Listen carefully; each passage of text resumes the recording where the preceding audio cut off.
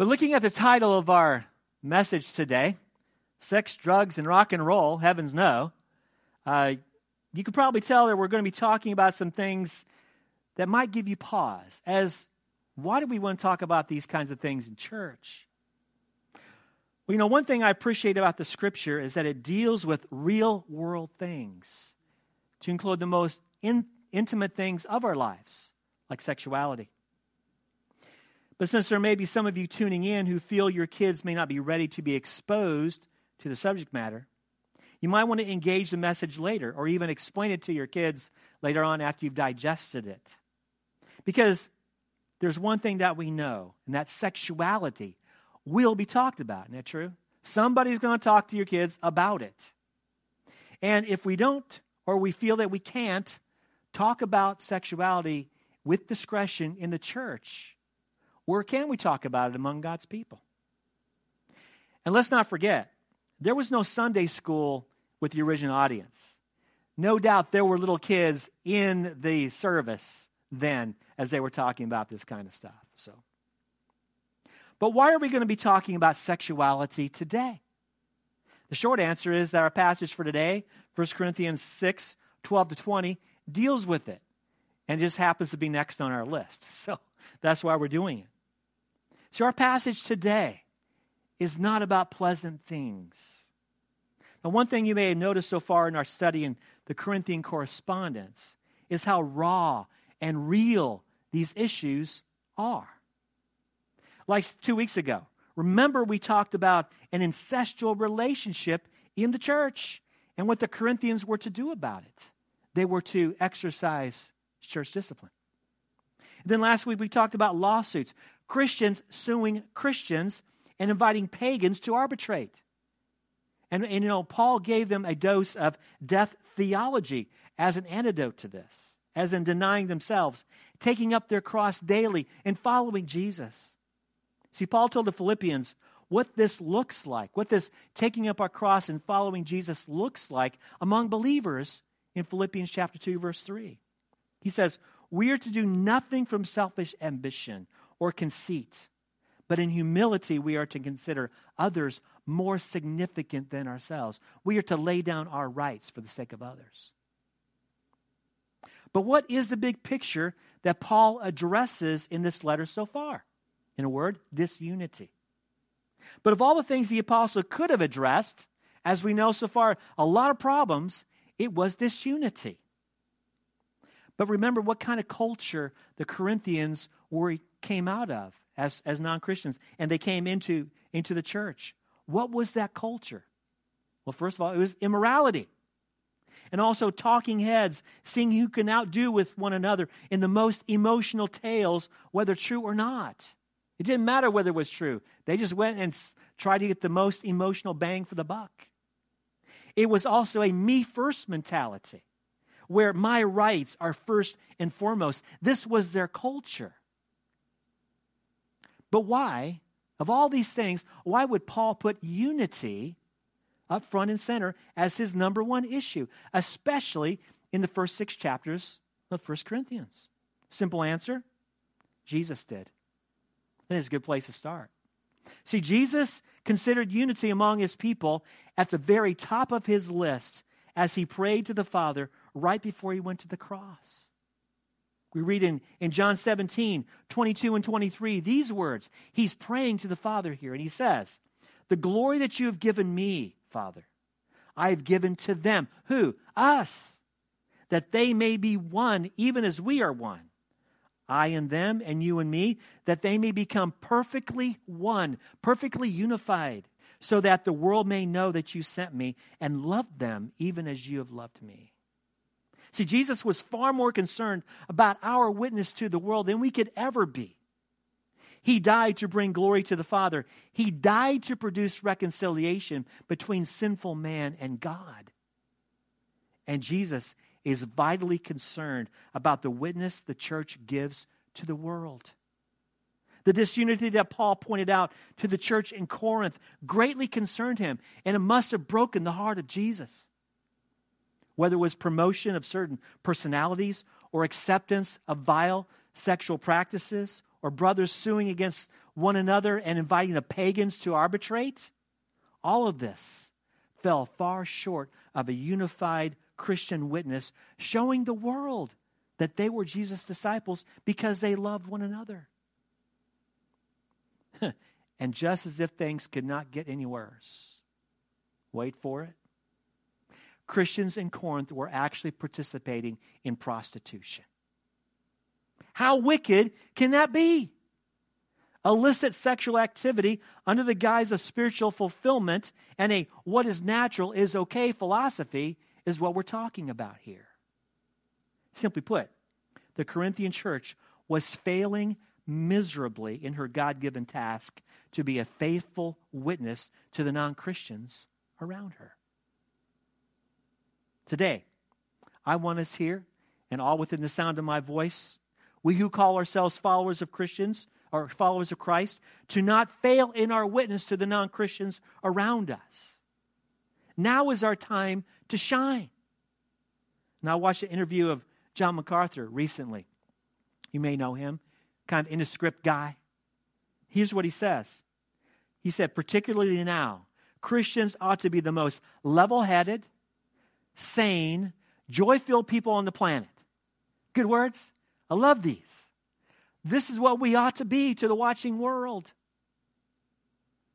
But tragically, because we so often look like the world and act like the world and frantically react the same way the world does to our current crisis, it is no wonder we show a vastly diluted witness to the world. See, we as Christians are called to be salt and light to the world. Salt as in reminding the world that we as Christians have a living relationship with the living God. And light as in showing our good works, resulting in those around us giving glory to our Heavenly Father, who is the all-wise God. And so as we begin this morning in this passage, I want to kind of outline where we're going. In verses 12 to 14, we will take a look at common slogans many of the Christians lived, or Corinthians lived by, having to do with their philosophy of life. And it boils down to this. It does not matter what I do with my body. Or to put it in more modern terms, you don't have the right to tell me what to do with my body. They considered it a priority to please themselves, especially when it came to sexual activity and food. Paul will set the Corinthians straight and once again show that what they do with their bodies really does matter. In verses 15 to 17, Paul explains the spiritual entanglement that happens when they engage in sexual activity outside of a marriage relationship. And in verses 18 to 20, Paul commands the Christian to flee sexual immorality because of who they are and of whose they are. So let's read 1 Corinthians 6, 12 to 14. All things are lawful for me, Paul says, but not all things are helpful. All things are lawful for me, but I will not be dominated by anything. Food is meant for the stomach and stomach for food, and God will destroy both one and the other. The body is not meant for sexual immorality, but for the Lord, and the Lord for the body. And God raised the Lord and will also raise us up by his power. As I mentioned, the Corinthian Christians emerged from their cultural soil permeated with sensual freedom. To be a Corinthian, as we remember, was to be considered sexually immoral. They were free to do with whatever they wanted to do with their bodies sexually. It was okay. And I don't want to get explicit, but we need to see a strand of what the Corinthians came out of, their culture. See, it was common for Corinthians to horribly mistreat slaves any way they wanted to in their day, to include sexually. No voices of protest, no advocates for the oppressed. Abolition had not even entered into anyone's mind in those days. In a master-slave relationship, sexual abuse was extremely common. It was just the way things were done then. But into this moral slime pit of despair comes Paul preaching Jesus Christ and him crucified. And God began to work, and people began to get saved, and an increasing number of people became more human, to include those who were slaves and their owners. See, God did not work just at the slave level of society. No, people from the highest social and political ranks also came to faith in Christ. And so now imagine the scene in the church. People who probably abused slaves were sitting next to the very slaves they abused. What a change that was. Now, in their world, sexual activity of all kinds was as natural as eating. That's the sum of that slogan we were talking about. Everything was permissible. But Paul taught them a new way. What they did with their bodies mattered. I can't imagine that when Paul was with them for that first 18 months, that he failed to train them in the ways of godliness and how important it was for God's people to honor him with their bodies. And so I say that Paul doesn't instruct them here. He reminds them of the importance of serving the Lord through what they do, especially sexually, as we will see, with whom they also share meals with. Here's Paul's reminder. The body is not meant for sexual immorality, but for the Lord, and the Lord for the body. And Paul feels that he has to spell it out to the Corinthians and us too. Immorality, bad. Abstaining from immorality, good. But Paul here does not merely moralize. He does not just tell them to stay away from sex. He reminds them that the resurrection is coming. And he says this, and God raised the Lord and also will raise us up by his power. And though it is obvious, exactly what will God raise up at the resurrection? How about our bodies? Our bodies are important. The implication is that we will give an account to the Lord of what we have done sexually. In other words, I can hear Paul saying, get ready for resurrection day. You will give an account for what you did with your body. And so after Paul once again sets the Corinthian believers straight regarding their common cliches, he now addresses straight on about how powerful sexual entanglement is and how much damage sexual immorality does to them individually and the body of Christ generally. It is definitely more than mere physical activity. We know this, don't we? There's a strong spiritual component there as well. Let's read verses 15 to 17. Do you not know that your bodies are members of Christ? Shall I then take the members of Christ and make them members of a prostitute? Never. Or do you not know that he who is joined to a prostitute becomes one body with her? For as it is written, the two will become one flesh. But he who is joined to the Lord becomes one spirit with him. Now in verse 15, Paul reminds them of something that they knew full well. Every Christian is a member of Christ's body. Now it's not mere rhetoric or rhetorical mentality or a strong feeling of solidarity. We're not just talking about that at that level. No, the spiritual reality is just as real as the physical one in God's economy. Paul likens spiritual members, Christians, to actual physical members attached to an actual physical body. That's how strong it is. Now imagine a beautiful, healthy, 25-year-old woman standing in front of you. And all of a sudden, an evil power directs someone very strong to come up and literally rip her arm off.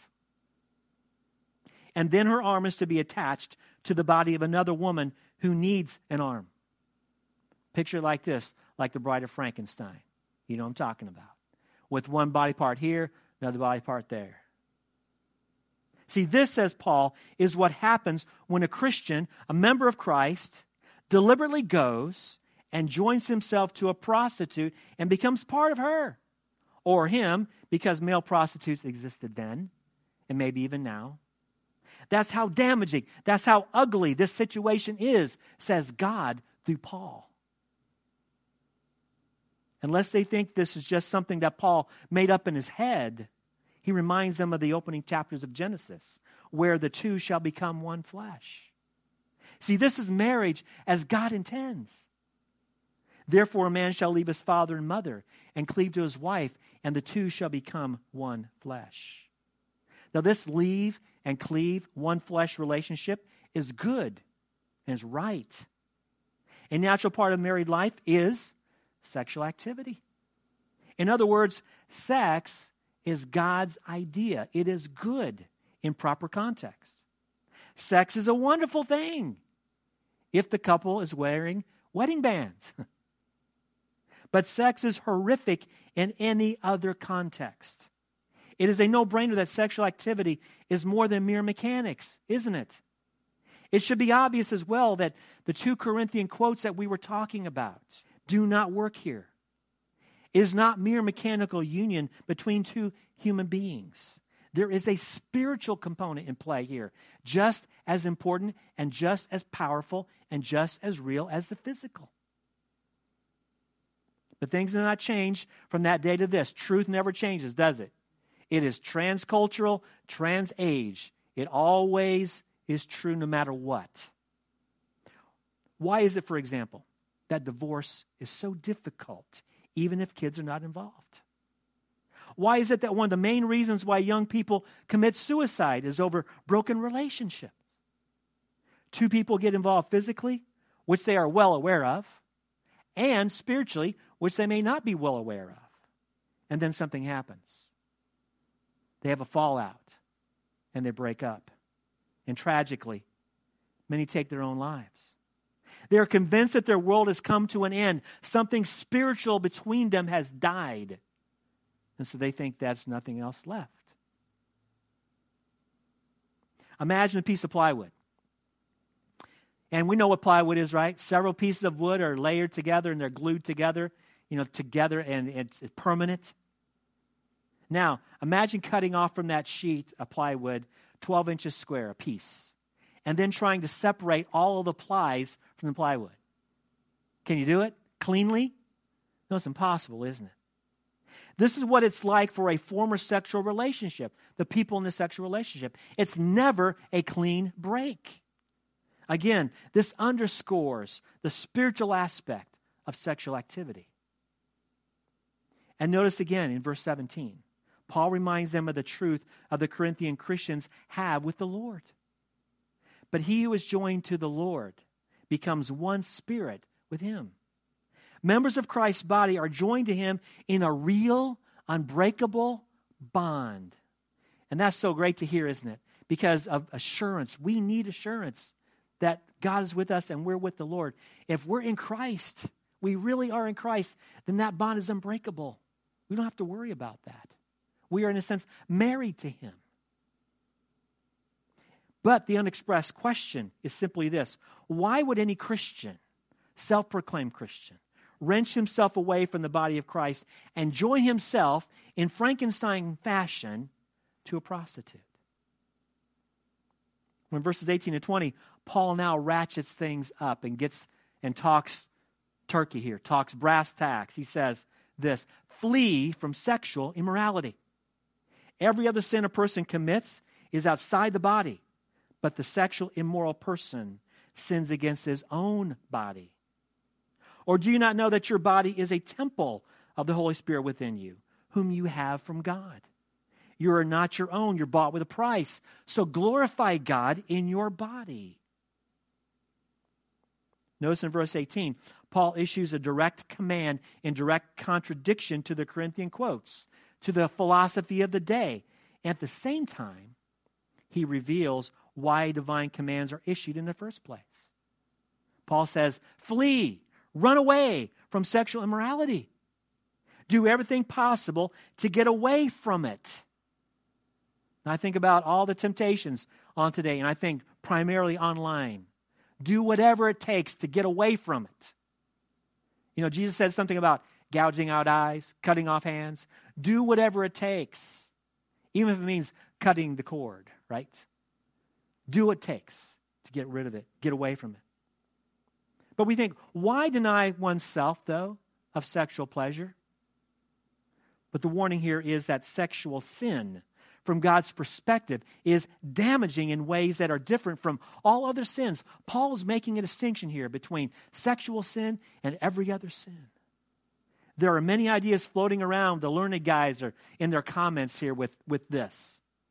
But think about the purpose for sexual activity. Why did God give sex to people? It's his gift, right? This is God's first command given to the human race. Be fruitful and multiply. It is for procreation. It's also for pleasure. And anything that pollutes this exclusive relationship flies in the face of God's gracious command. And this pollution somehow goes deeper into our soul than any other sin.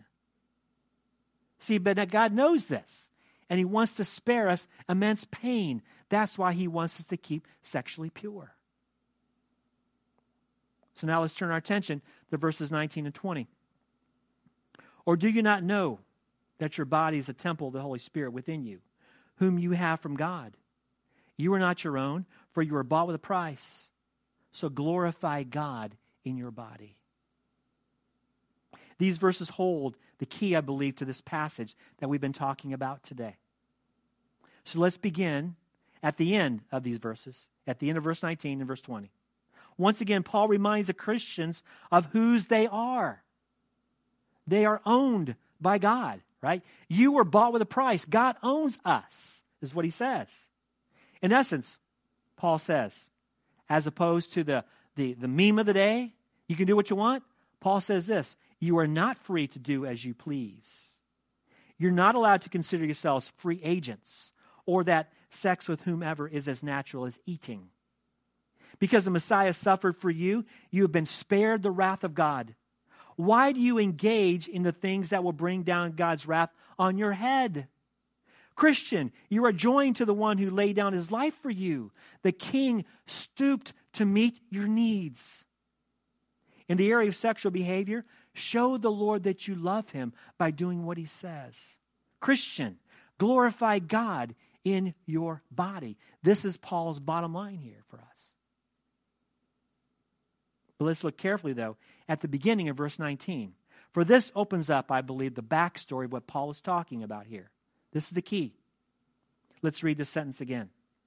Or do you not know that your body is a temple of the Holy Spirit within you, whom you have from God? Let's begin with the numbers. You in this is plural. Y'all. It's not singular. It's you. It's plural. The word body is singular, as well as the word temple. That's singular also. So what's Paul getting at? Simply put, all the Christians together make up one temple of God. In other words, he is stressing the unity of the body here. The issue at hand is that the Corinthian church was to be the place where the holy, pure presence of God was, for the Holy Spirit showed himself among them. Now again, we know the Holy Spirit lives in each individual believer, but the thrust of this passage is the corporateness of this. In other words, the Corinthian church was to be God's temple through the presence of the Holy Spirit, for the local church was Christ's body. This was to be the dwelling place of the only true and living God. But now with that said, one would think in Corinth, in that place of idolatry and all that immorality, that the church of Jesus Christ, the temple of God, would be the only game in town. Not by a long shot. See, the true temple of the only God competed, as it were, with the object of worship in Corinth. Later in this letter, Paul actually called them demons. Their objects of worship, he called them demons.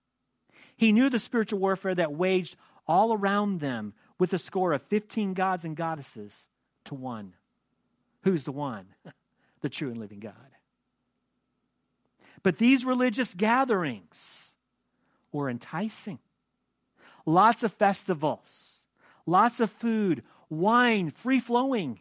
Along with these feasts, though, in the name of these gods, which were many, came some, quote, after-dinner entertainment, as one commentator put it. For after all, what party would be complete without living out the meme of the day? Summed up like this: sex is as natural as eating. And what's that after dinner entertainment? Temple prostitution. See, with all the wickedness that went along with this very attractive pagan festivals, held in honor of the many gods and goddesses of the city, all the people in town were expected to participate. You really weren't a good citizen unless you participated. So much for separation, church and state, right? Not them.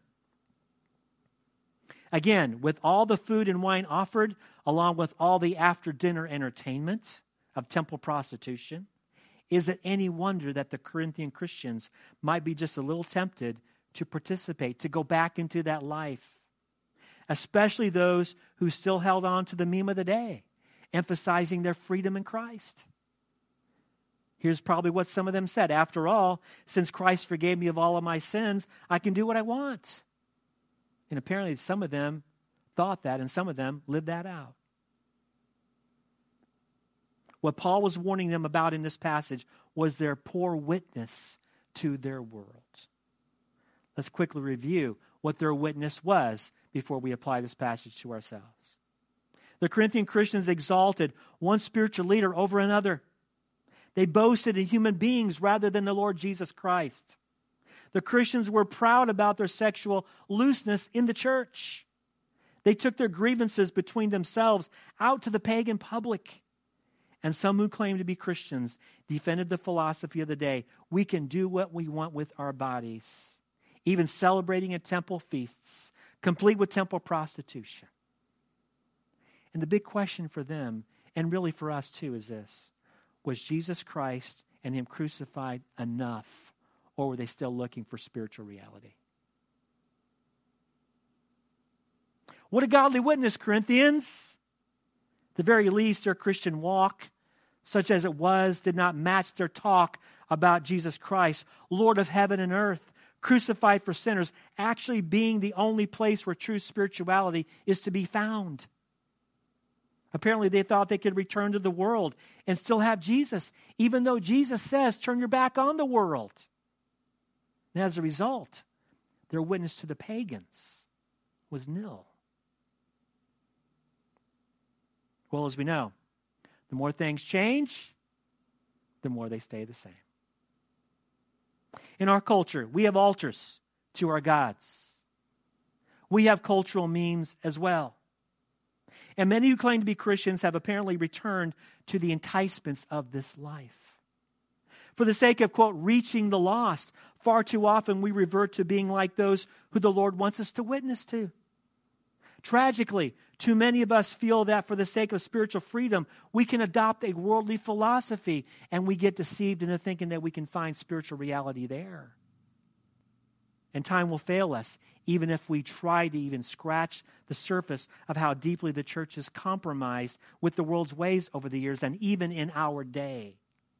And therefore, because of that compromise, we have such a watered-down witness that there's little distinction between us and the world. But let me give you 3 areas, briefly, where the world is looking for spiritual reality: sex, drugs, and music, which I will lump together with the common meme, right? Rock and roll. Sex, drugs, and rock and roll. There's no secret that sexual activity has been viewed as a spiritual experience down through the ages. It was then, and it is now. And I ran across some things on the web that just kind of blew me away. And I don't remember her name, but I just kind of thought, well, this is amazing, or appalling, really, whichever case. And so I wrote these couple of quotes down from this one person to give you just some idea about what typically non-Christians are going after when it comes to sexual activity. Here's the first quote: sex is a core function of humanity. It plays a huge role in the physical health and vitality of the body. Sex is also an immense, universal force that can merge your spirit, your divine essence, with your body. That's one. Here's the second: embrace the act of sex as worship of your partner and as sacred representation of the divine. This is what's out there. This is what many people want. This is what they're looking for. No, I could go on, but I'm going to stop there. But you get the idea. And when it comes to drugs, many people use them to escape reality. Or some people have an addiction that they can't shake. But many others use drugs as a way to enhance their spiritual experience, to make it more intense. For example, we know about the Native American churches. They use peyote, don't they? Well, the Amazonian peoples of South America use ayahuasca to connect with the spiritual world and for learning and healing purposes. They use this drug for this. This drug is considered a teacher and a wisdom plant. Marijuana is used in Hinduism to promote spiritual experiences. Hindus associate cannabis with the god Shiva, who is believed to have been given the drug to humanity as a sign of gratitude. I'm not making this up. This is what they believe. It's also well known that the Beatles, remember the group the Beatles, right? Their use of drugs profoundly affected their work. According to Rolling Stone magazine, until Paul McCartney joined the other three in his first LSD trip, they were on opposing sides. George, John, and Ringo against Paul. And after Paul finally joined them down the LSD road, they produced what many considered their finest album, Revolver, which greatly influenced so many groups contemporary with them and then afterwards as well. Lennon's foray into Buddhism and Harrison's increasing love for Hinduism, and even McCartney's admission of God's existence in the aftermath of his LSD trips was in large measure the foundation for this album, Revolver, and even Sgt. Pepper's Lonely Hearts Club Band after that. Rock and roll was a genre of music that began in the 50s. Those of us who've been around for a little while, we know this to be true. And eventually became a staple of music in our culture. And it's widely known that the term rock and roll was a reference to sexual activity, which goes right back to the issue of those seeking spiritual reality apart from Christ. Let me give you two examples from this world to let you know what I mean. The late Jimi Hendrix, you've heard of him. He considered his performances preaching acts, so to speak. And here's what he says, quote, "I can explain everything better through music. You hypnotize people to where they go right back to their natural state, which is pure positive, like in childhood when you got natural highs. And when you get people at their weakest point, you can then preach to their subconscious what we want to say." In other words, Hendrix's music set up the people to receive the message he wanted to preach to them. This was in his concerts. And when Jefferson Starship, remember Jefferson Starship? It was Jefferson Airplane, Jefferson Starship. One of their songs, in my opinion, epitomizes sexual activity as a spiritual experience with the song that's called Miracles. You may have heard that song. The words of this song are so graphic, I'm not going to mention them here. But this song, in my opinion, completely weds together music and the couple having a spiritual experience while engaging in sexual activity. It is a powerful song. But that doesn't mean you should go watch it or listen to it or whatever. But it does, epitomizes this, what we're talking about here. So what am I trying to accomplish in this application for us? Simply underscoring the famous statement by Mirica Elaide, a scholar of world religions, who said this: mankind is incurably religious. In other words, regardless of whether a person is rightly related to God through Christ or not, we all are wired to worship something, anything. We must have a spiritual reality. We must have it. Even atheists, if you can believe that.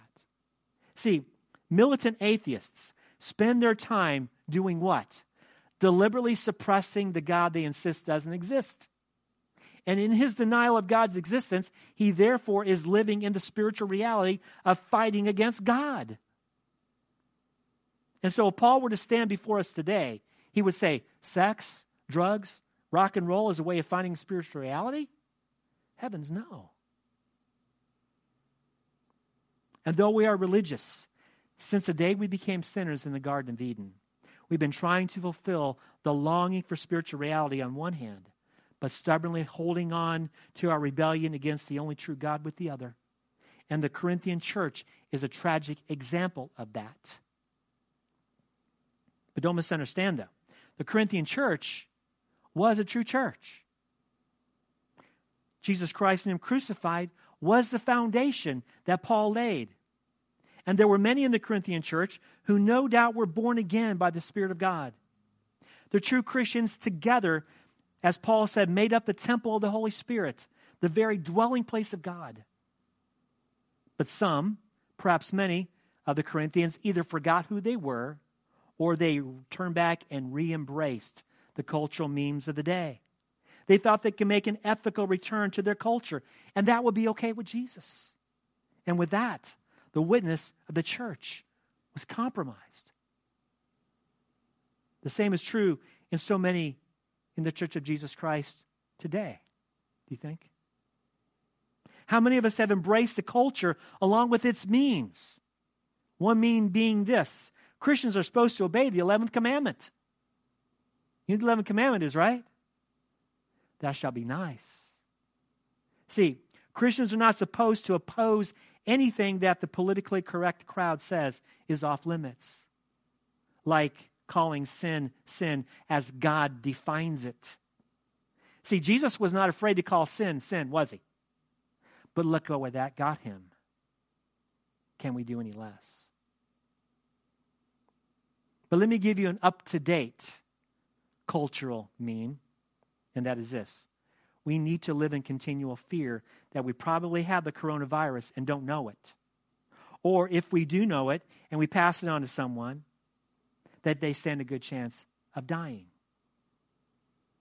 In other words, it seems that we cannot even be human beings around one another, lest we be bearers of the death sentence. Even breathing in one another's presence. This is not an exaggeration. In one of the daily updates, Governor Northam encouraged everyone to wear something to cover their faces. Why is that?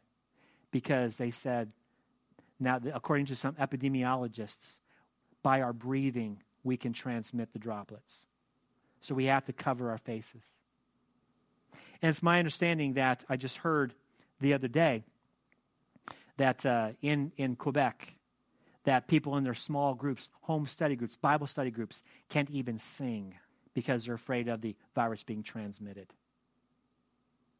But in Virginia, we have a conundrum because we are not allowed to wear masks because of criminal activity. So we can't wear a mask, but yet we're supposed to wear a mask to protect ourselves. What do we do with this? Where will the panic end for the Christian? It will end when we stop believing the panic narratives and fully trust God's promises made to believers. Now, I'm not saying that we should throw precautions to the wind. We still need to take precautions. Take measures, yes. We obey the laws until the laws tell us to not, until the laws say that we must disobey the Lord. We need to do this. However, what I'm concerned about is what the panic narrative is doing to our heart, to our spirit. Psalm 27:1 is still applicable today. Remember what we did in our open worship time, in our corporate prayer time. Psalm 27:1 says, "The Lord is my light and my salvation. Whom," and I'll just add, what? Whom or what shall I fear? The Lord is a stronghold of my life. Of whom or what shall I be afraid? And so I want us here to take a moment to stop and take stock of our heart. I want to read this verse again slowly.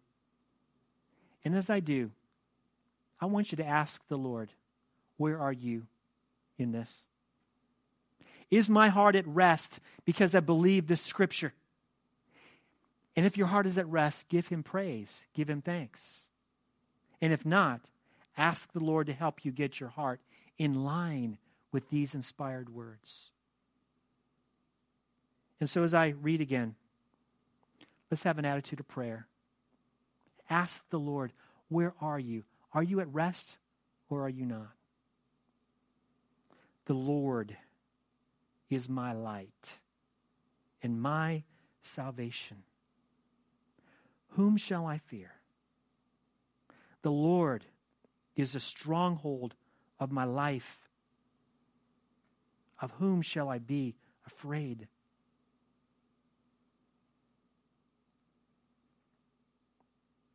Lord, do business with us. May our hearts be at rest in you.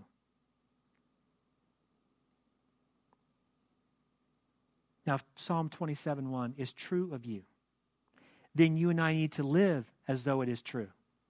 See, it is the Lord who is our light and salvation. But who is the Lord? He's holy. He's righteous. He is love himself. He is the one and the only one who truly has our best interest at his heart.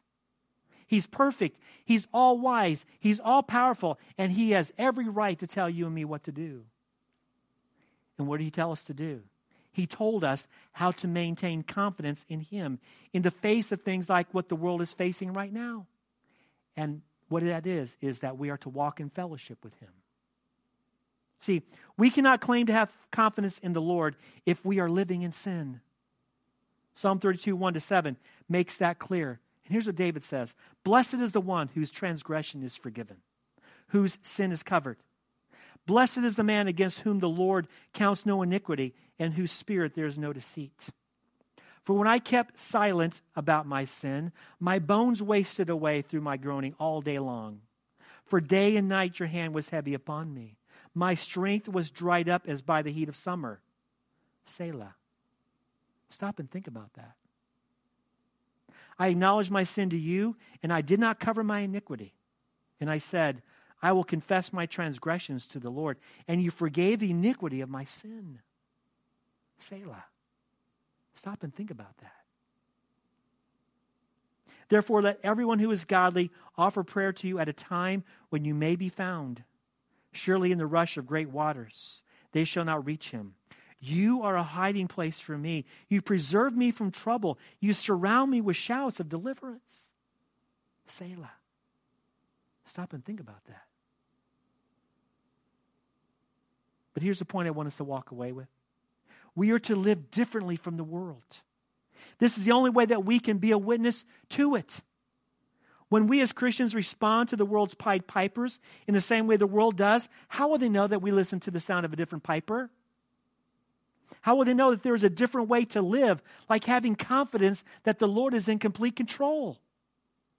And along with the Apostle Paul, when he says, for me to live is Christ, and to die is gain. See, for the Christian, the most this virus can do to us is to send us on a one-way trip to the presence of Jesus where we will be with him forever. To die is gain. As I mentioned last week, the most potent weapon the devil has is the fear of death, with the operative word, fear. We combat the fear of death first by being in the family of God through repentance of our sins and faith in Christ. If you're not rightly related to God through Christ, in the strongest way I know how, let me encourage you. Turn from your sin. Embrace the salvation that's found in Christ alone. Follow the one who died for you and rose again from the dead. If you are in the family of God, arm yourself with the truth. The Lord has given us a wonderful way of controlling what goes on in our minds. And I call it a thought checklist. And it's found in Philippians 4:8. And I found that when I continually think about what the Lord would have me think about, that I can rejoice in Christ and I can pray to him in a thanksgiving-saturated way. And here's Paul's thought checklist in Philippians 4:8. Finally, brothers, whatever is true, whatever is honorable, whatever is just, whatever is pure, whatever is lovely, whatever is commendable, if there's any excellence and there's anything worthy of praise, think about these things. And so I encourage you tonight, before you lay your head on the pillow, to read Philippians 4 through 9 at least 5 times. Can you do that? A few verses, Philippians 4 through 9, 5 times. And then try to memorize Philippians 4:8. Begin to control what you think about, what you meditate on. See, God has given you and me the ability to do that. We don't have to just take it in and not combat that. We can do something about what comes into our minds. Use God's thought checklist to keep the panic out. Let me complete this message today with John MacArthur's words ringing in our ears. I've already mentioned them before, but they are potent. Christians are to be the most level-headed, sane, joy-filled people on the planet for the glory of God and for the sake of Christ. Let us pray. Our God and Father, thank you for the word that you've given us about unity. Thank you, Lord Jesus, for making it possible by your Spirit. Lord, you are concerned about our witness to the world. And our witness is so wrapped up in our sexuality, so wrapped up in sexual purity, is so wrapped up in our unity. So, Lord, I pray that you'll take what we heard today from your word, that we will apply it to our lives, and that the world will see a better witness from your church as a result. I thank you, Lord, for the encouragement from your word, the things that you have shown us from your word that tells us that we don't have to live in fear. Lord, that we can control what we're thinking about and what we're meditating on as we think about the things that are true and lovely and right and just and commendable and praiseworthy and excellent. Lord, help us to think on these things and not to be dancing to the Pied Piper's tune of the world. But Lord, may we dance to your tune for your glory and for your honor.